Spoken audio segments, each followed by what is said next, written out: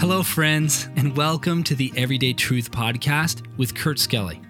We are here to show that the Bible is relevant to your life every single day. And we're glad you joined us here for the conversation. Right now, we're studying the book of Revelation in a series called The End is the Beginning. Now, let's join Kurt for today's episode. Hello, friends, and welcome back to today's episode of Everyday Truth. We are in the middle of a letter that Jesus wrote to a church in Ephesus many years ago.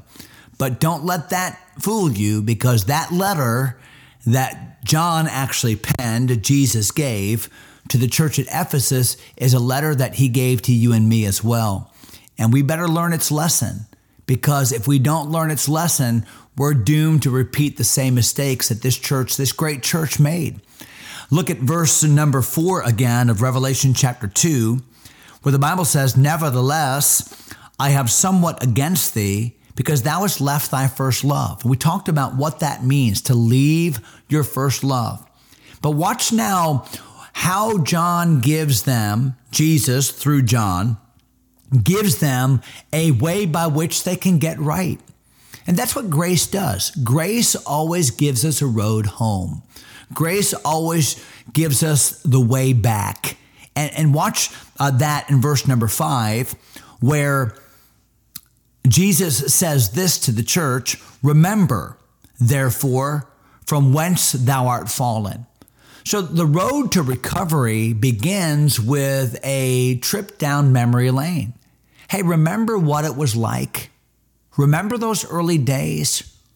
Maybe the prodigal son. Remember the life you lived in the house of a loving father. Remember that? Hey, there's a way to get back there. A part of repentance is to go in my mind's eye to that place where I was, that I need to get back to. So remember is the first step, he says here in verse number 5. "Remember, therefore, from whence thou art fallen." And then he says this, "and repent." So to repent in the Bible literally means to change one's mind. Metanoeo is the word. It means to radically change one's thinking. Now, here's the point. The point is that repentance will inevitably result in a change of direction. So repentance, in essence, means a change of mind, but it's always an implication that that change of mind will change my direction. True repentance will show up in a change of direction. Just like true faith. Faith is not works, but true faith will always show up in works. We're not saved by faith and works, we know that, but we are saved by a faith that works. See the difference there? So remember, and then repent, have a radical change of thinking. Now that you've heard my word, says Jesus, now that my word has come and revealed to you things about yourself that perhaps aren't that pretty, now change your thinking. I'm not going to change my thinking about you, said Jesus. You're going to have to change your thinking about me. So remember, repent, and then watch what it says in verse number 5. "Remember, therefore, from whence thou art fallen, and repent and do the first works." So I would say it this way: remember, repent, return. Remember, repent, return. Well, what do I do? I've been away from the Lord. How do I come back to God? I've not been to church in forever. How do I recapture what I once was? I've been away from God for so long, I don't even know where to begin. Well, the Bible tells us, remember, repent, and come back to those first works, those early days. What were the first works? Telling people about Christ, spending time in His Word, being faithful to the local assembly. Just get back to that early place of simplification. It didn't have to be a crazy, complex, 25-point list of things that I have to do to come back to God. Just come back to what it means in those early days to sit at the feet of Jesus. So remember, repent, return. Then the Bible says, or else. Did your mom and dad ever say that to you when you were growing up? Hey, you need to do this or else. Clean your room or else. Or maybe on those long family vacation trips when you and your brother couldn't get along in the back seat, dad would say, hey, you guys settle down or you guys get along or else. Authorities have the right to say or else. Why? Because they have the prerogative to discipline us if we don't follow them.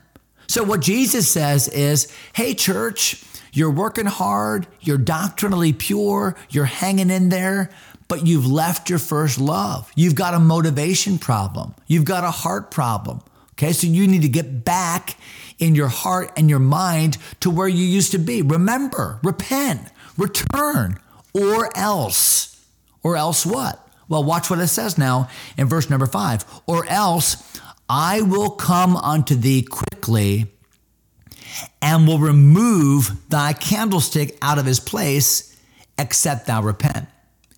So to this church, Jesus says, hey, start doing the things that you're doing for the right reasons.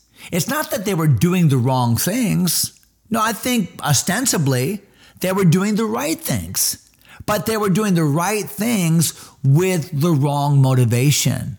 They were just doing church for duty's sake.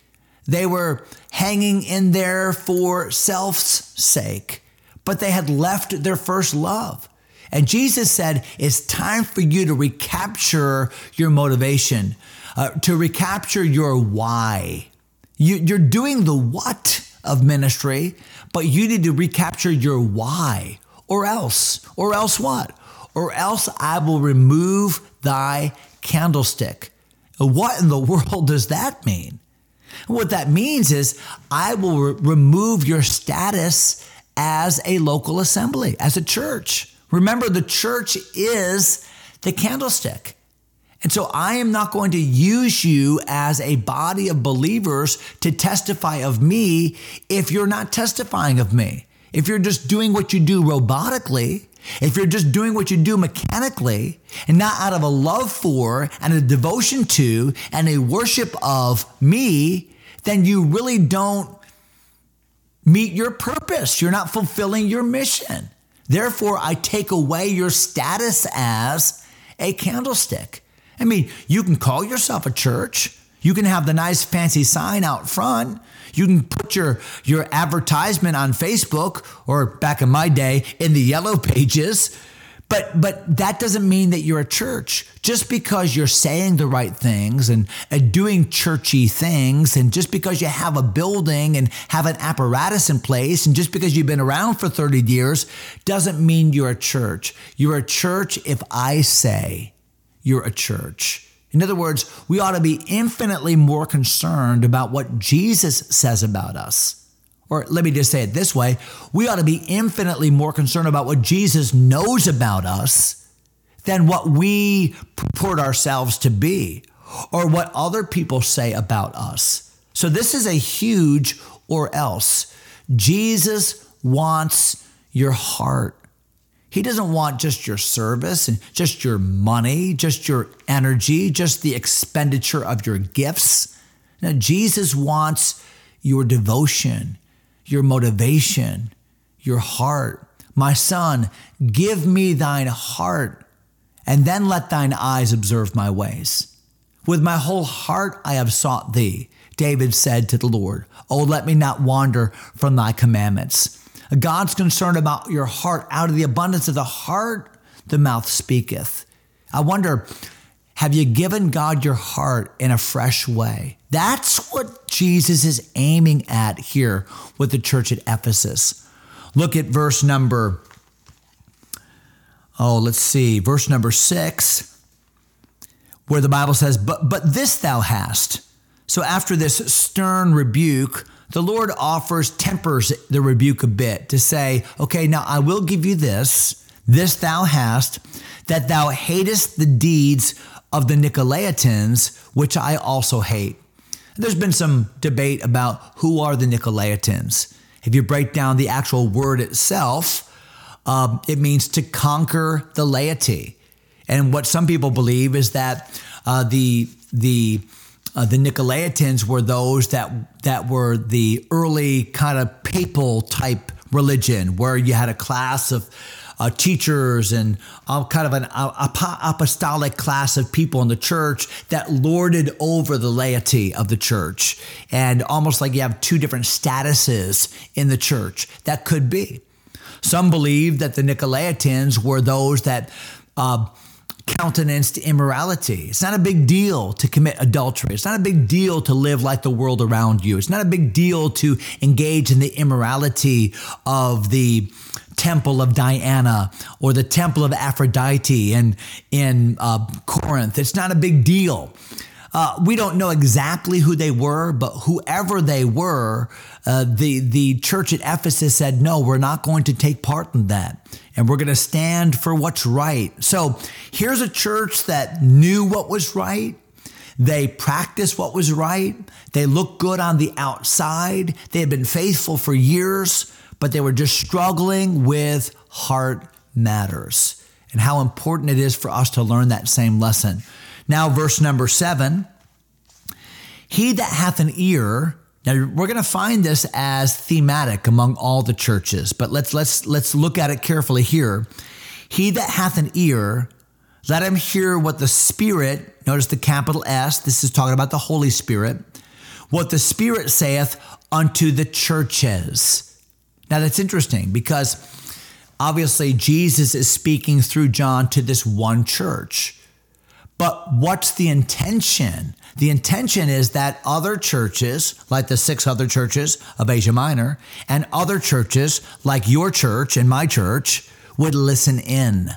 Remember, in chapter 1, John is writing to the 7 churches. Here in chapter 2, he's speaking directly to the church at Ephesus, but as at the end of this letter to Ephesus, he said, now all the churches need to hear this, because what is true of Ephesus can be true in your life. It can be true in your church. So we need to have an ear to hear. What does that mean? Well, that means that we can have right information. We can know the facts of the church at Ephesus and the problems, but having an ear to hear means I'm bent to do something about it. I'm not just hearing, I'm listening. I wonder how often we go to a church service or we open our Bible or we attend a Bible study or even listen to a podcast like this and we hear the word of God, but we're not listening. We're not listening to apply it, to let it change us, to allow the word of God to have its full effect in our life. And what John is saying here at the behest of Jesus is, hey, listen to obey. Listen with an attitude to change. So he that hath an ear to hear, let him hear what the Spirit says. Because anytime the word of God is preached, anytime the word of God is opened, we know that it is the Spirit of God, who is the divine author of Scripture, the Spirit of God that uses the word of God to change the child of God, you and me, to become more like the Son of God. That's what the process of sanctification is. So hear what the Spirit says. Then in verse number 7, to him that overcometh will I give to eat of the tree of life, which is in the midst of the paradise of God. What a great incentive. And Jesus said, hang in there. Get your heart right. Serve me with that first love fervor again. And in that process, as you are overcoming, remember we overcome by our faith. Who is he that overcometh? But he that believeth that Jesus is the Son of God. As you get back to your first love, as you get back to the overcoming victoriousness of the Christian life, Jesus said there's great incentive. You spend eternity with me. I one day will reward you in the paradise of God. It will be worth it all. So hang in there, yes. Know right doctrine, absolutely. Study and memorize your Bible. No doubt we should do that. Don't quit. Those are all good messages. But at the heart of all of it, hey, fall in love with Jesus all over again. Check your heart. Listen to what God said to a church that was suffering from second generationism. And let's capture that first generation heart for the Lord Jesus. I hope that helps today. I hope that'll minister to your heart. And I'll see you again next time as we look at a brand new church. God bless you, my friends. Thanks for taking time to listen. If you enjoy Everyday Truth, go ahead and subscribe to the podcast or share it with a friend. Until next time, God bless.